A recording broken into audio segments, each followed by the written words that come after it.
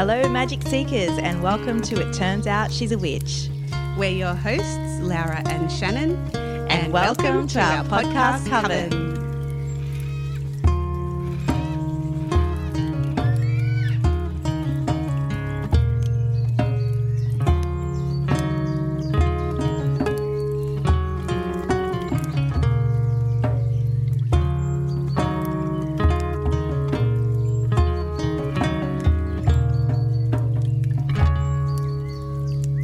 Hello to our beautiful podcast Coven. I'm so happy to be back with you this week, and joining me is the wonderful Laura.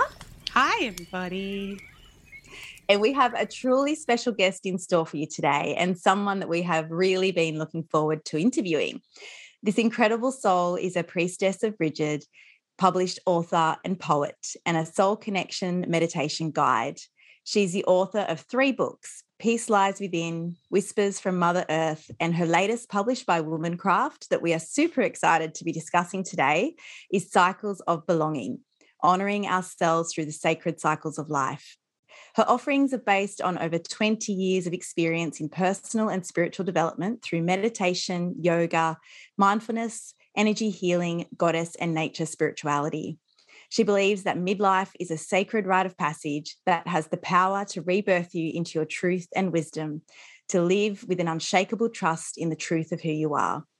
Through her teachings and creations, she is dedicated helping women follow the callings of their soul and restoring consciousness to the feminine faces of the divine. May I introduce to you all Stella Tomlinson, joining us from the UK. Hi there, it's Hooray! Great to be here. Looking forward to our conversation today. So are we. We have been looking forward to this. Had it booked in with you for a while now, and we've got through Christmas and New Year and everything. Here we are. Back into it. New Year. Yeah. So I always ask our guests, what does the word witch mean to you? Okay, yes, it's a big topic, isn't it? With lots of complex sort of threads around it. But for me, the way I kind of really connect into the kind of word, the topic, witch, is through archetypal energy, the archetype of the witch. From my book, I'm interested in archetypes. So archetypes, those kind of like sort of essential energies of a topic or a kind of figurehead. So now, obviously, with the witch, we kind of see 2 aspects to this archetype. You see the patriarchalized, toxified archetype of the witch, which is the kind of devil worshipper, and obviously as we know, being burned. But you see even now that kind of negative side in modern life. The word witch is used as insult. Yeah. I've been witnessed that. I used to work in university in the UK higher education sector, and a few times I heard a man refer to a woman as a witch, or a group of women who are working together as a coven. Because what else would women working together be? The coven. group of men in power working together. That's just normal, isn't it? But if it's a group of women, they're obviously up to something. So there's that aspect to it. However, there's obviously the more positive side as well, which I know, which is much more coming to the fore now, and I think women are reclaiming. And that's the side of the archetype that I'm interested in and resonates with me. And so for me, in that sense, the word witch means to me a woman who is wise and intuitive and really deeply connected to that. She's in her power of her cyclic nature, her inner wisdom, her connection to nature, her connection to other women. But also there is an aspect to her which is she's an edge dweller. She's perhaps not, she sees through the mainstream bullshit of the patriarchal conditioning of perpetual growth and hustle and grind, and she stands on the edge of that. So really, for me, actually, she's a bit of a feminist icon. That's how I kind of see the witch. She is undaunted, she's unbound. She's actually a little bit dangerous, perhaps, because, only perceived perhaps as dangerous to patriarchy, because she is undaunted and she sees through the conditioning. She is somebody who will speak truth. She is somebody who questions, and she owns her magic. So it's obviously we're always balancing, when we use the word witch, we're always balancing this kind of knowledge of being burned in historical times and then being shamed and used as an insult in more modern times. But yeah, so it's so interesting because when you kind of first contacted me, you're like, do you want to be on this podcast? Like, yes, obviously. But then it's like, but am I a witch? Ooh, am I a witch? And then part of me is going, we don't want to use the word witch because because all that stuff comes up, doesn't it? It does. I've been listening to your podcasts, obviously, and like this is a consistent theme, isn't it? When we use the word witch, part of us goes yes, part of us goes no, run away from that because it's scary. You're going to get attacked, you're going to get dragged down, and at the worst, you're going to get burned. And I definitely have felt that. But then that little, say it's a little voice, it gets quite loud, and the fire comes up. And goes, yes, I am a bloody witch. I claim it. But it's interesting, isn't it? I don't know if you experience this too. This kind of inner sort of push and pull around the term. It's because it is so loaded. Yeah, I think. But what is wonderful is that it's being reclaimed, isn't it? It really is being reclaimed. I know, and I absolutely acknowledge in certain parts of the world, women still are attacked as witches. But in our cultures, perhaps it's there's much more of a reclaiming. It has been going on for a few decades, really, but it really seems to be coming to the fore now in recent years, isn't it? This kind of reclamation of our innate wisdom, and witchiness. It is. It's so beautifully how you just put it all. I resonate deeply, and all of it. Yeah. And I totally get what you're saying about that push-pull of still hiding parts of ourselves, I guess, out of fear, out of judgment, and And I actually had a conversation with somebody before Christmas. She was asking me about my book and how I was saying, activities around helping to get it out there. One of which I said I'll be on podcasts, and I mentioned that I think you've just been in contact with you about this. And I said, I'm going to be on a podcast called Turns Out She's a Witch. And it's a kind of acquaintance, really, rather than a kind of, somebody I've just met a few times. But and she kind of went a little bit like, ooh, witch. And she was, as you could tell, she's like, you want to be associated with that word? Like, yes. But I mean, not in a kind of it's just a really fascinating conversation. It brought up for her. It's like, absolutely. Witch, oh my goodness. Yeah.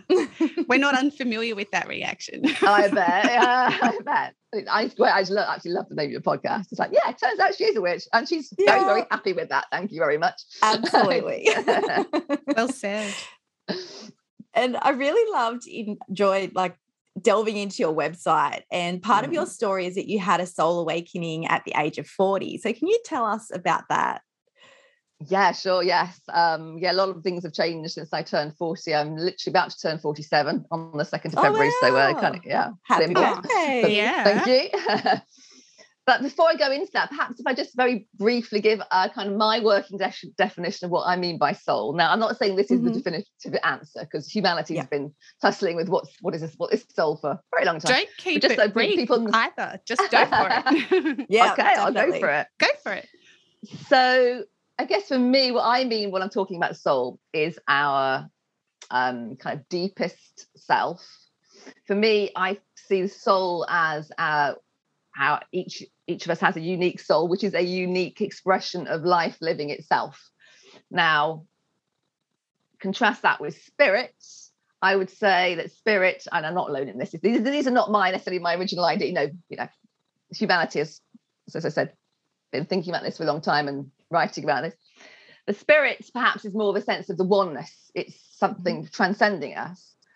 And soul is the deepest part of ourselves. And I very much feel it as an expression of the divine feminine. The soul is divine feminine, and our soul is a unique expression of the divine feminine living itself through our human existence. I also believe that all living things, even rocks, as well as animals and flowers and rivers, have their own soul. They are all each a unique expression of life living itself. Does that make sense? Yep. I'm with you. Yep. Yeah. Okay, cool. I just because sometimes spirit and soul get used interchangeably, and I know myself, I've been really kind of grappling, well, what does this mean to me over kind of recent years? So I just and like you say, it resonates on different levels with different people. So that's also okay too. Oh, absolutely. Yeah. We can each find our way to kind of absolutely finding our own definition of this. So in that way, your unique expression of life living itself and you are and what comes with that is unique gifts and your role to play in the community at large, into the collective humanity. So now I'll go back then to what happened to me when I was 40, is that I had a soul awakening in that I really kind of had a massive shift in my understanding of myself as a woman through reading. It was actually 3 books. As well as being a writer, I'm an avid reader and I do love to read. So there's 3 books which really kind of helped me to shift my own perspective of my life and myself. The first one was The Highly Sensitive Person by Elaine Aron.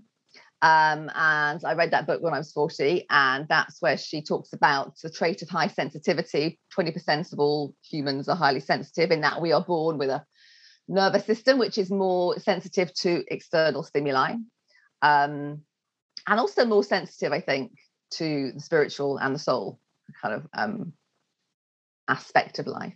So that was one book which just completely reframed, because I realized I wasn't some kind of weirdo because I didn't like parties and had to go and lie down after talking to people. It's because my nervous system was really fried. And the second book I read, I just randomly picked up a book about Wicca in a bookshop, and I hadn't really had an active interest in anything like that before, but I just saw it and it called me. So I bought that. Now, I wouldn't say now that I follow a Wiccan path, but that was the first kind of book which called to me around earth-based spirituality. And I just remember reading the chapter on Samhain. I just felt a real sense of coming home. It's like, I know this. I know I've experienced this before. And a real sense of, the wheel of the year. Oh my goodness. Yeah. How did I not really think about this before? Why, and that kind of, that was a kind of real shift. It was a sense of coming home to something which, our ancestors would have been deeply in tune with the seasons, because their life depended on it in many ways, isn't it? The harvest and animals, etc., but perhaps also on on a spiritual level too. And then the third book I read, which was a real shift, was Code Red by Lisa Lister. So that's about unlocking the power of your menstrual cycle. Now, I read that one and I got really, really bloody angry. Why the hell didn't I not know this before? I've never been educated about my menstrual cycle? Yeah. Why does nobody people are more now, but this is sort of 7 years ago. And even then, it was only just starting to be talked about. But I'd got to the age of 40. Okay, I knew I had a period. Obviously, I knew I had a period, obviously. I knew at some point I ovulated. Other than that, no idea. And up until that point, age of 40, my menstrual cycle, my period, was just an annoyance, really, an inconvenience. I didn't really realize or really tune into the cyclic nature of my energy, my emotions, and my spiritual connection, really. I just kind of found my menstrual cycle to be a bloody inconvenience, quite literally. Yeah, absolutely. But so when I read that really just lit a fire within me, and I just started tracking my menstrual cycle. I started reading more around. I'm a reader. I'm a reader and a researcher. So I'm reading more around, researching more around, and then I kind of discovered Red School, who's run by Alexandra Pope and Shani Hugo Wurlitzer, and delved into some of their trainings and that kind of stuff. But really, it was the actual learning about myself, excuse me, through tracking my menstrual cycle. And I came to realize, because up until then, I thought I was just a bit of an up and down kind of person, and I'd have troughs and feeling quite down sometimes. And I never really linked it to my menstrual cycle because I hadn't, it just hadn't come across my radar before. But then I realized, oh, excuse me. I realized around day 25 of each month, I really did usually have quite a low day where like just everything's shit, why don't bother? But because I was now tuned into my menstrual cycle, I realized what it was. It was moving into the premenstrual phase. Makes sense. And if I could, totally. You know, your energy does shift. Your hormones are changing. But on a more spiritual level, when we moved into that premenstrual phase, and the inner critic can come up and get quite loud and sort of tell us how crap we are. That resonates.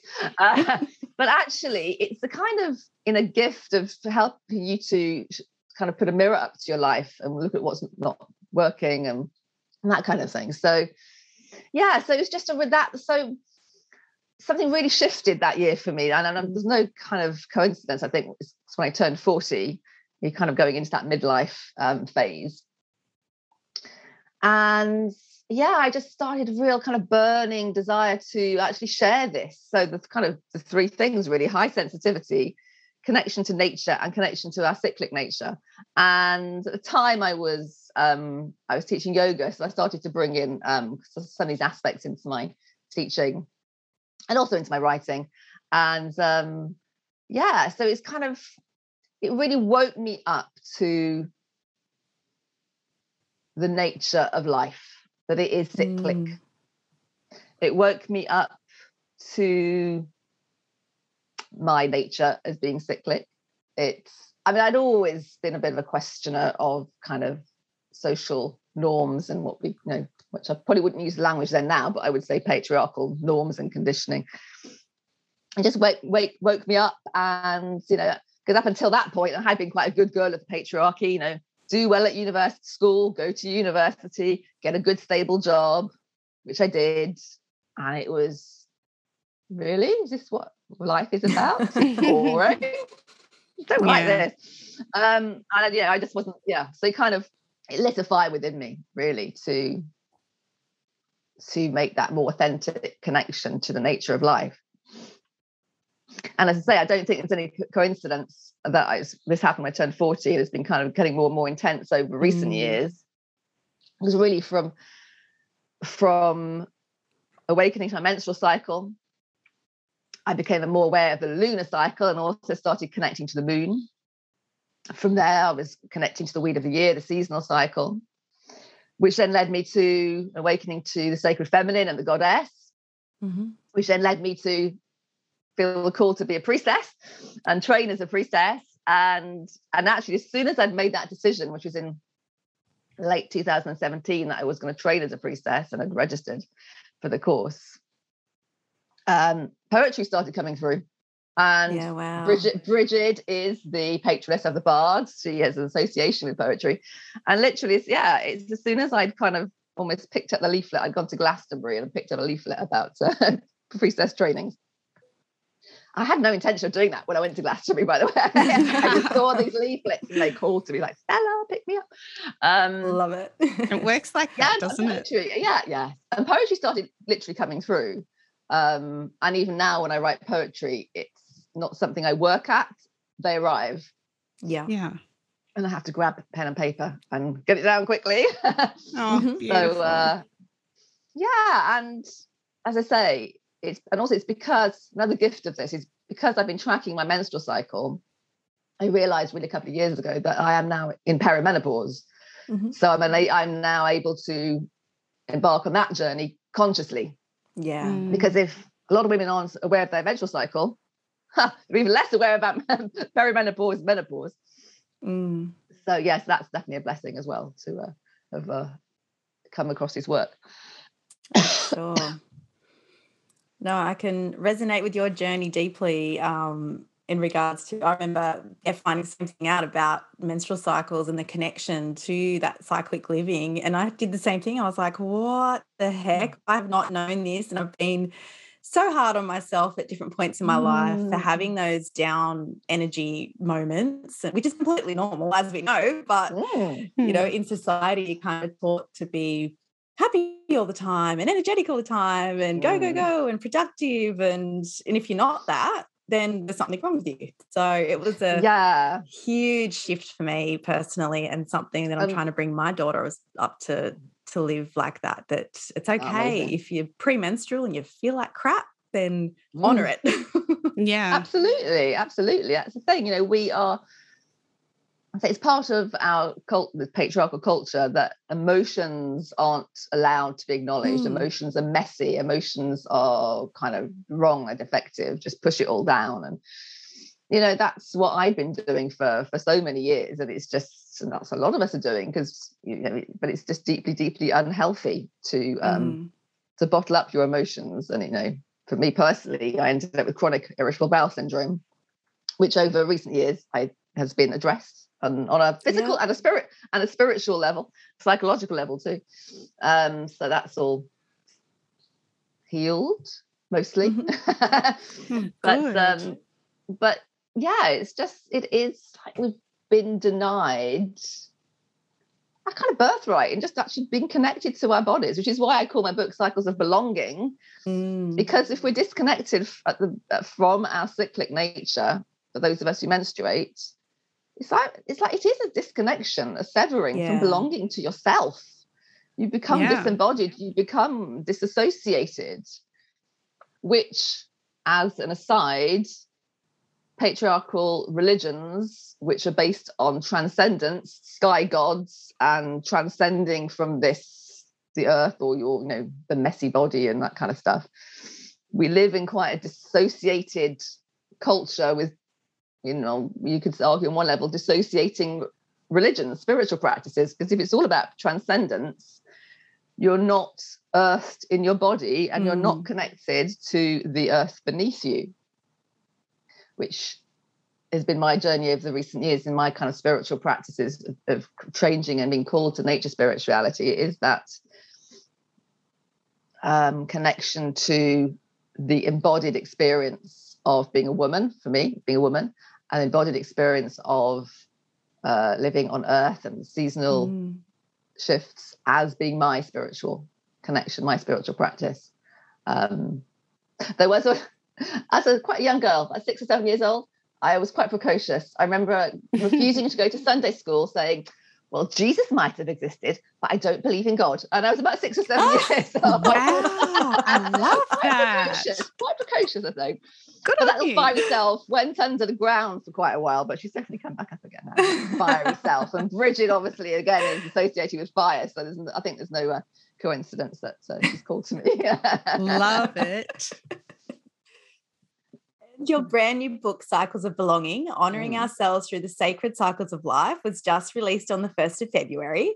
And I found it to be such an in-depth and practical guide to all of the different cycles that we experience. And I highly recommend to all of our podcast coven to go out and buy it and immerse yourself in it. It is a beautiful, beautiful read. And it's just so full of wisdom, rituals, journal prompts, blessings, and your truly beautiful poems sprinkled all throughout its pages. So what inspired you to write it and to create this work?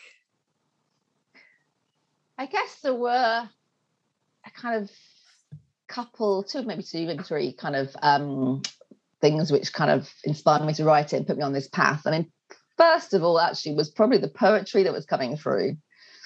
And because initially I was going to write a book about the seasons based around my poetry that's coming through, because often it was connected to the seasonal shifts, the wheel of the year. And actually I published a lot of those in my second book, Whispers of Mother Earth. So some of those do appear in Cycles of Belonging because then they're in context. So I did include them in both. And then it kind of started to grow into something like bigger than that. I was actually thought, well, there are lots of books out there. There's books now about menstrual cycles, books about the lunar cycles, books about the wheel of the year, less so perhaps books about goddess archetypes. And I'm not saying this book didn't exist before, but I didn't really find a book which brought all of these things together in quite the way that I was thinking of. Now, I just must say that this kind of work does, I think, stand on the shoulders of other teachers and writers. For example, Vicky Noble, who wrote Shakti Woman and has mapped the seasons and the menstrual cycle, and to the work of Red School and things like that. But I just hadn't.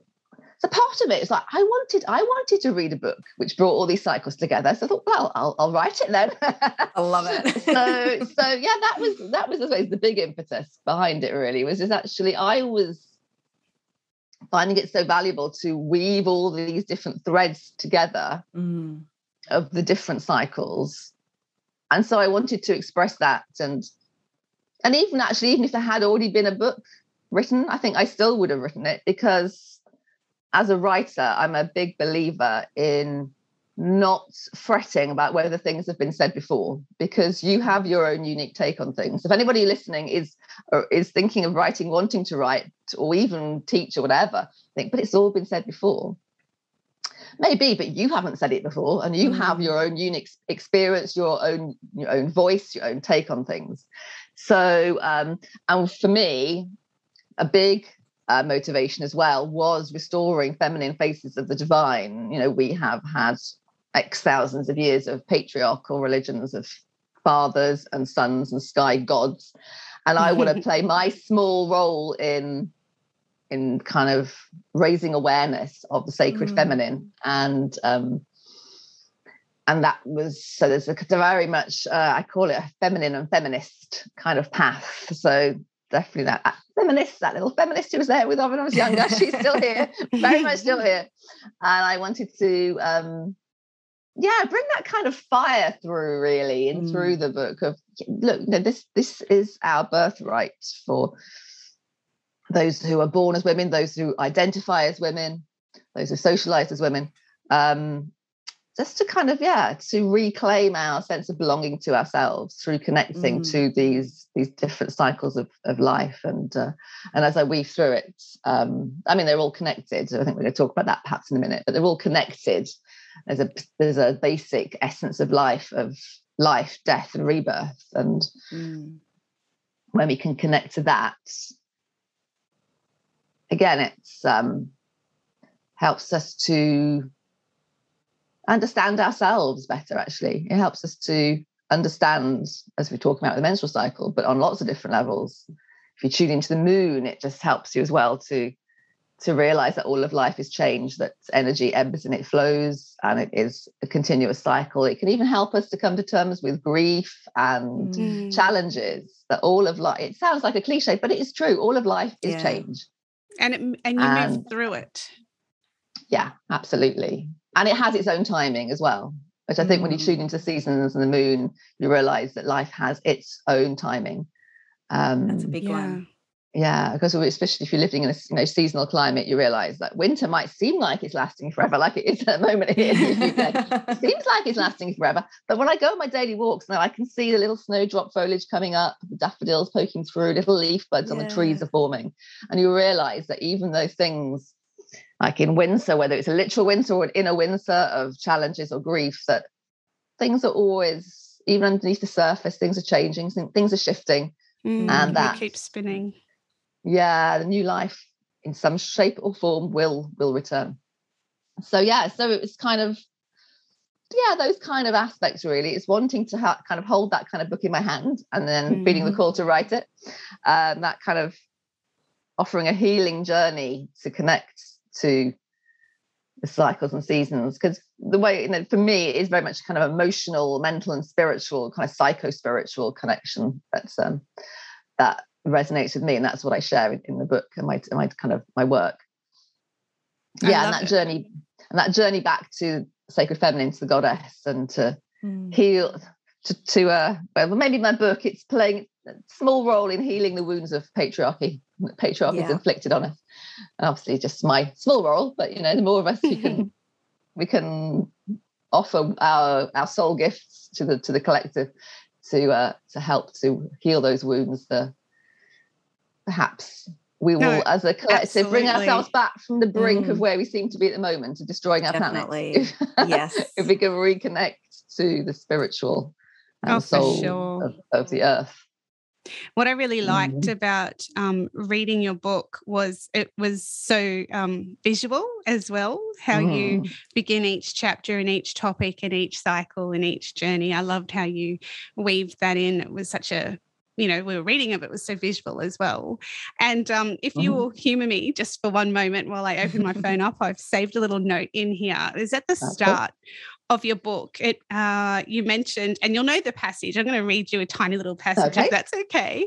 Of course. And I'm going to pause because there's a Welsh word in here that I have no idea. Do you know what I'm talking about now? I know what you mean, yes. Yeah. So when I read this, I just thought, oh, yeah, I love that. So humour me and jump in with that word if you will. Okay. I will. Maybe, like I do, you feel a longing for something lost, which you can't quite identify, but you feel it calling nonetheless. There's a beautiful Welsh word for this. I used to live in Wales. That's you, not me. What's the word? Hiraeth. Oh, yeah. Hiraeth. That's beautiful. Oh, wow. I would never have said butchered that. Yeah. There's no equivalent word in English. It means nostalgia, yearning, a longing, a desire for something which feels just out of reach or that never was.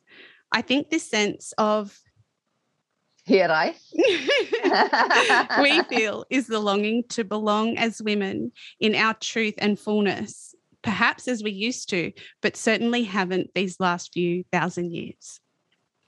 So that hooked me and I was like, yes. Fire in the belly. Isn't it? Yes. Beautiful. So thank you amazing. For that. A pleasure. But it is, and it is that. And I love actually the fact that there's a word in Welsh, which is very difficult to pronounce, but there's no quite word for it in English. And as I used to live in Wales, my husband's Welsh and I'm English. And when I moved to Wales, I really felt there is a difference in the kind of culture and almost a psyche that I don't want to kind of go along, stereotypes, but there is something which I'm sure my husband would agree with this. Within the Welsh psyche, there is this sort of sense of longing. Yeah, it's very difficult to put a word in it. Which is why they've got one called Hiraeth. They've got the word. They've got the word.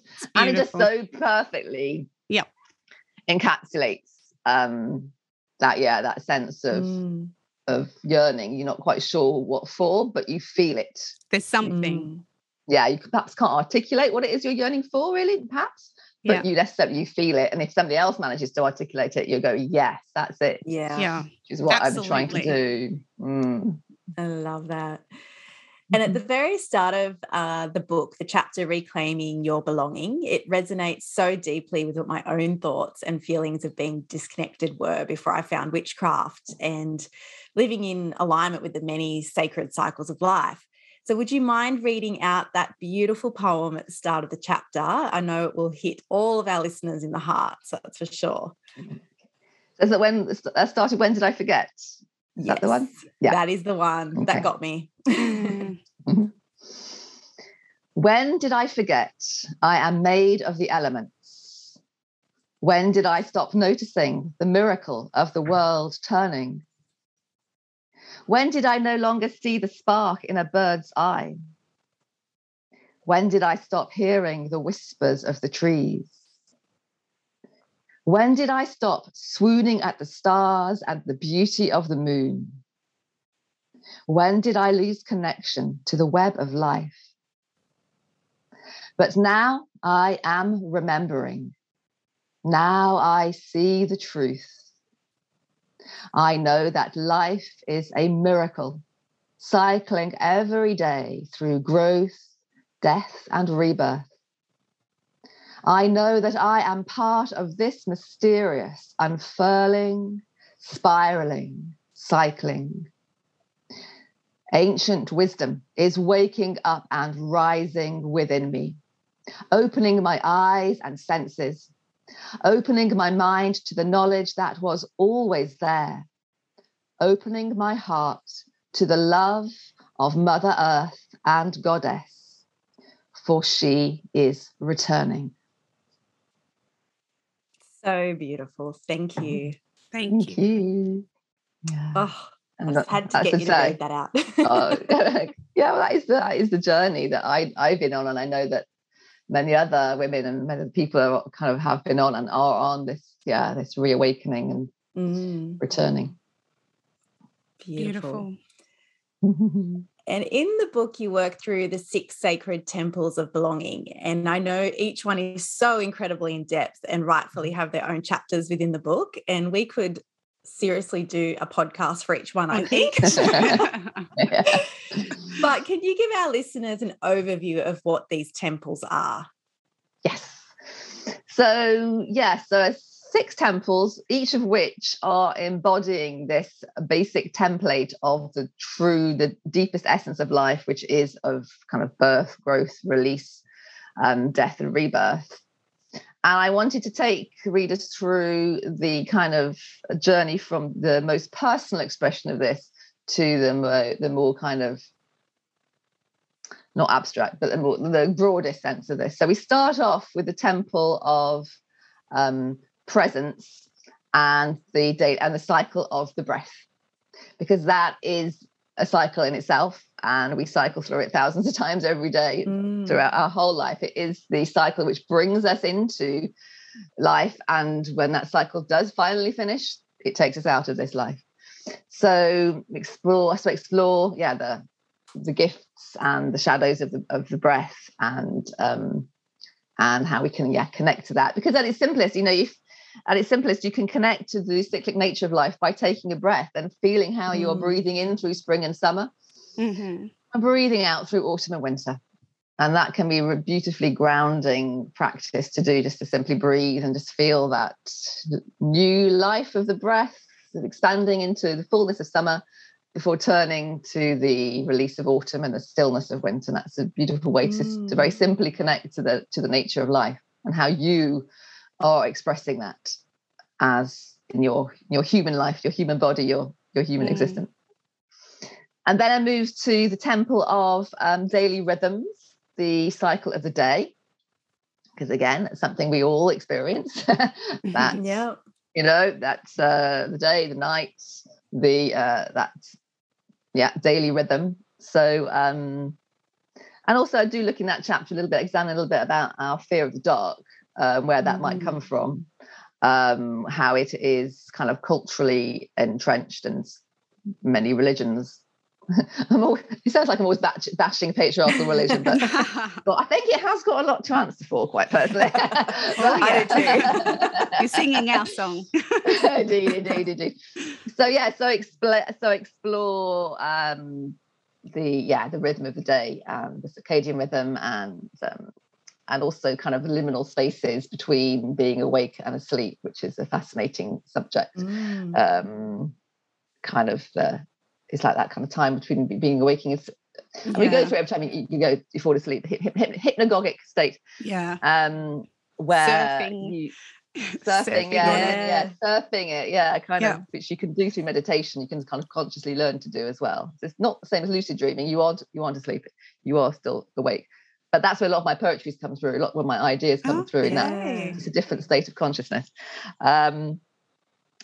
Which I kind of include a very simple practice you can do. Just all you need is a seat and a bunch of keys. And your car keys. Your car keys. And then you have to read the book to find out more. I'm going to try it. I will. I haven't yet, but I do plan to.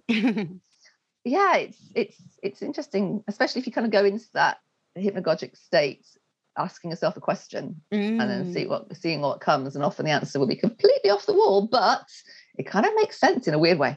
So cool. But I think that's your soul talking to. That's your soul kind of coming forwards in the kind of everyday mind quiet. Sure.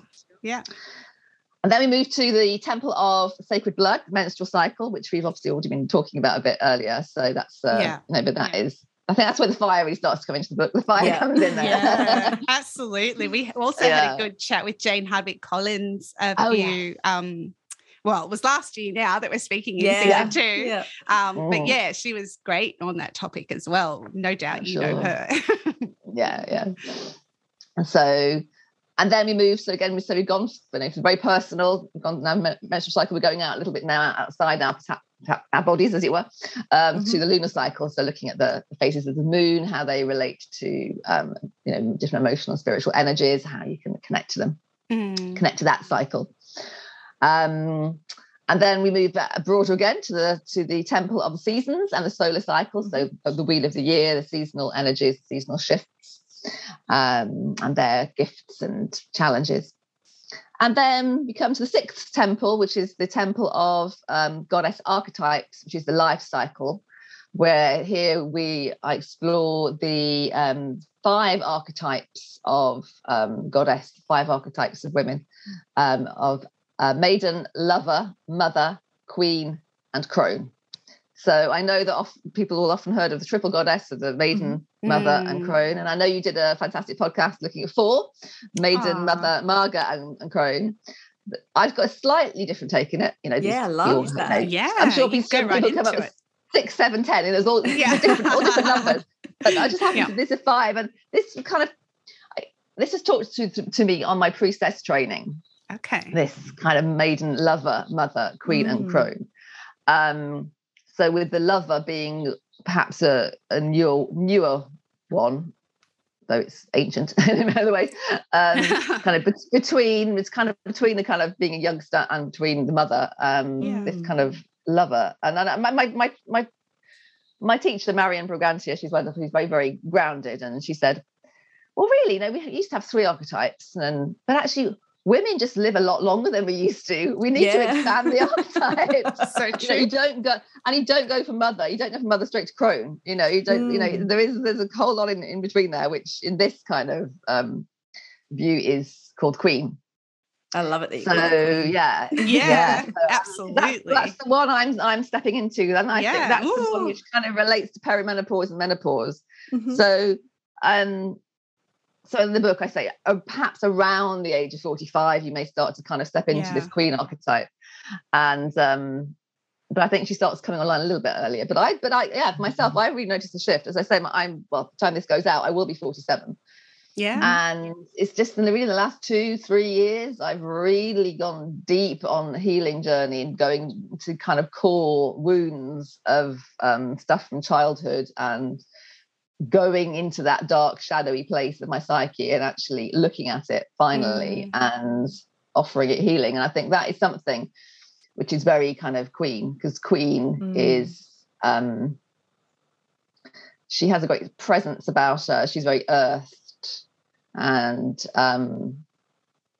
it's the premenstrual energy. So she's a truth speaker. She's not scared to speak the truth. Obviously, the shadow of that is the kind of beating yourself up. But the kind of the gift of it is seeing the truth and speaking the truth and not being afraid to speak truth to power or to stupid people. You're just talking bullshit, and this is how it is. Straight down the line. Which really, all of us, when we go through the premenstrual phase, that is the energy that wants to come out, but we're not allowed to. It is, isn't it? Yeah. And this is your perimenopause, and I've really felt it. It comes through perimenopause and menopause. Is that kind of anger and rage and power, and it can be quite a journey, white knuckle ride sometimes, but I'm kind of loving it I'm quite loving it in many ways. So I know I've kind of skipped out lots of different archetypes there, but so that section is then looking at these 5 archetypes, how they've been toxified by patriarchy, and what their true gifts are and how you can embody them. So it's not necessarily that you have to experience this life phase to be able to connect to that. For example, I'm not in my cronehood, but I very much can feel the energy and invoke the energy of the crone or crone goddess for wisdom, for a kind of deep sense of peace and a sense of having kind of standing in my knowledge and actually owning the wisdom that I have accrued so far in my life. That is very much a crone kind of energy. It's fascinating. The archetypal energy which we all hold perhaps most closely and deeply is the maiden, because she is with us our whole life. We have all gone through that maiden phase, and often wounds from childhood are the ones which will reverberate through your life. So that wounded maiden aspect is certainly been my experience, certainly, that the wounded maiden within me has stepped forward to be seen and held over the recent years. And it's taken me learning how to invoke the mother, the great mother energy, the goddess energy, and how to hold that within myself to mother her. So then I can step forward into my queenhood, my sovereign self, and not be operating from childhood wounds the whole time, which I spent quite a lot of my life doing. And and a lot of us do, we live in a culture which doesn't recognize trauma, doesn't recognize like obviously big trauma we may well recognize, but the small traumas, which are nonetheless incredibly deep, of perhaps if we didn't receive the affirmative love and care that we needed to, as children, to kind of wire a sense of safety and feeling good enough into ourselves. And that's a lot of people, but it's not talked about because of, this is definitely a whole other podcast. I could go on somewhere for a very long time, but yeah. So that's the sixth temple really is examining these different archetypes and how they have been, say, toxified by patriarchy, how that can be playing out in our own lives, but also their gifts and how we can connect to them. Yeah. I love how you've broken it down into those temples as well. I think people will be able to really connect and understand it. And I know when you were just describing it then, each one, I actually pictured like a spider web, and the center, and then the next layer and the layer and the layer, and they're all connected. And if one part of that web is hit or touched, it reverberates into everything. And absolutely. So it's beautiful. And it's the web of life. The web of life is an analogy used in many kind of indigenous people's kind of spirituality. And it is. That's absolutely. It's all connected. Yeah. It's all of and life I do also connected. Really love in your book too how you talk about the shadow aspects. It's not all love and light, that there is these darker aspects which can teach us so much. You sit there long enough. And it's so essential to address them, because these shadows could be in our psyches, in our culture, so on the individual and the collective level, and when they're kind of pushed down and ignored, they don't go away. No. They're still there. They're still there, Unfortunately not. As much as we try, just push it away. If I don't look at it, it's not there. Well, you're getting your torch out in this book, and you are shining a light down there and having a poke around. Definitely. I mean, my background was, I started off kind of with 20 years ago practicing yoga, and I sort of taught yoga, and I'm not saying that all of yoga teachers are like this at all, but there's a hell of a lot of love and light being sprinkled around. And not just in yoga, but in New Age and and a lot of spiritual circles. There's a lot of love and light, which is beautiful, and yes, we need that, but not at the expense of ignoring the complex emotions and the darkness. And I've certainly been in places where people have almost been shamed for feeling angry. It's like, no, you've got to choose love. Well, yes, but actually anger is a valid emotion. It's telling you your boundaries are being crossed. It's a healthy emotion in that respect. Of course, how you express it is a different thing, but actually to deny the complex feelings, the challenging feelings, as I say, they don't go away. The energy doesn't go away. It gets trapped in your nervous system, and often you'll end up lashing out at other people, whether verbally or in some cases physically. So it's get the torch out. You betcha. I mean, I kind of it is difficult. It is challenging, and I think it's something we need to recognize is there, even if we're not quite brave enough to go into it yet. But it's the kind of journeying that even COVID can't restrict. If you just quite. It's that inner journey, definitely. And also, as an aside, I think when you get to the perimenopause phase of your life, or that kind of midlife time, the death rebirth goddess starts to come onto the scene, and she'll take you by the hand or by the scruff of your neck if you try to resist. I think it's not it's no coincidence, as I said, a lot of my stuff has come up for healing in recent years because that's the phase I'm in. It's time. And it's time, and not everybody has the ability or the kind of capacity necessary to address it, but it's likely to come up. So it's good to perhaps be aware of that at least. Yeah, definitely. Heads up, get the book. Find out more. And with so many cycles and so much knowledge to learn, for someone just beginning on their journey of reconnection, what would be your advice? I would say that if you have a menstrual cycle, to start there, because that is really your embodied experience of the cyclic nature of life. Now, I know that many of your listeners may have challenges around their menstrual cycle. They might go, "Whoa, I don't want to go there." But if you can at all, try and start there in some way, because that is your embodied experience of this cycle of growth, fullness, release, death, and rebirth. Every month, every menstrual cycle, you're going through a death and a rebirth at menstruation. Yeah. So that is the embodied way of doing it. If you don't have a menstrual cycle, or you just feel like at this point in your life you just can't go there, I would say then perhaps connect with the moon instead. But I have seen over recent years, there's often a jump to, the moon, she's beautiful, and just connecting to the moon. Well, why not? It is beautiful to connect to the moon. But beautiful. I personally, my personal choice, and if people ask me, my personal advice is to connect with your menstrual cycle as well, because that is, as I say, the deepest expression, embodied expression, the way you will most strongly feel the cyclic nature of life, because as you connect to your waxing or waning of energies, emotions, needs, desires, it helps you to develop a more intimate relationship with yourself and your needs and desires. And who doesn't want to live from their deepest needs and desires and values and dreams? And the menstrual cycle can really help you to forge that deeper relationship with yourself. Yeah, so I'd say start there. Start with menstrual cycle or the moon. Beautiful advice. And how important is ceremony and ritual within your own life?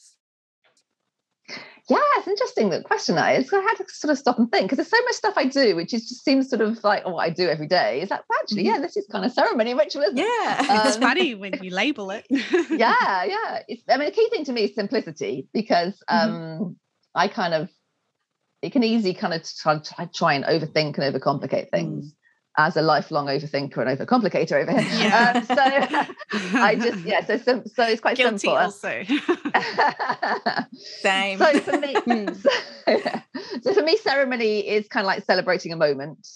Ritual is perhaps something to shift a specific energy. So really, I'm doing it every day. So every morning I start. I have a spiritual practice, which really, I guess, is a simple ceremony.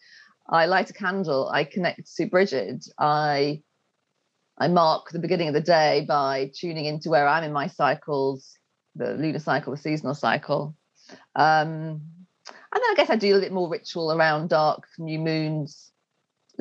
Interestingly, more so than full moon. I'm always drawn to the dark and the shadows. So and that can be as simple as just sitting in meditation for a while in my I call it my tiny temple. We've got a very small third bedroom, which is my tiny temple. So I'll sit in there, light a candle, draw oracle card for the month ahead and things like that. So and then I do sometimes do kind of more elaborate ceremonies outside in my garden for the wheel of the year and things like that. So really they're simple, but it is that, just for me, it is about recognizing how I'm changing, how the seasons are changing, and also to make that connection to Bridget, to the goddess, and to myself as a spiritual practice. So my rituals and ceremonies will always involve, for many people, very basic candles, crystals, and oracle cards, and some meditation to kind of connect. So it's a kind of conscious way of connection to the divine. Perfect. I love that. And can you let our listeners know about your offering of soul notes via your website? I signed up for Yeah. this. Thank you for asking. Yeah, so around each dark and full moon, it's I don't like using the word newsletter because it's not so much a newsletter. It is a soul note. I try to write for my soul to my readers. So kind of trying to give sort of compassionate and honest notes about kind of honoring yourself, your emotions, your mind, your body and soul, I kind of share my midlife journey, my spiritual midlife journey. So because I do believe that, because sometimes I do wonder, do I overshare? But I do think that by sharing our stories and our own lived experience and our ups and downs and our challenges, that we kind of help each other to know that we're not alone. Yeah. So that's really why what my motivation, my aim, my hope for the soul notes that I send out is to help other highly sensitive, midlife, spiritually curious women like me to know that they're not alone in the challenges they experience and in the joys. And so yes, that's those emails I send out twice a week, which they do come with I do offer also couple of free meditations and an ebook actually about honouring perimenopause as a sacred rite of passage, so you get access to those as well. But yeah, so obviously I do include in there about what I'm offering and things like that. But primarily I'm kind of writing from my soul to yours, beautiful, to help us to kind of recognise that part of ourselves, which in everyday life we can just get stuck in the daily grind of stuff, can't we? And just to honour that soul self. Have that awareness. Definitely. Yeah. And is there a particular quote that resonates with you deeply, and would you mind reading it out to our listeners? And this can be from your beautiful work or the work of someone that inspires you. I thought actually I would share something from my book, and I'm not going to be all English and bashful about it. I'm just going to share something from my book. Oh, nice. Go. And you should. There's so much in there. My gosh, I'm glad you are sharing from your book. So it's a poem, again, which very much just wrote itself. And I think it is, particularly for this podcast, turns out she's a witch. I think this is very, very relevant, and I hope will resonate with your listeners. And it's called "You Will Not Silence Me." You tell me I'm too much, too outspoken, too loud. Get used to it. I'm not going away. No, you will not silence me. You tell me I'm aggressive, antagonistic, and angry. I have a lot to be angry about. No, you will not silence me. You tell me to calm down, to soften my voice, not to be so shrill. My voice is a siren call for change. No, you will not silence me. You tell me to see the other side. I've looked your way too long. No, you will not silence me. My ancestresses were silenced, raped, and killed, and yet I am still here.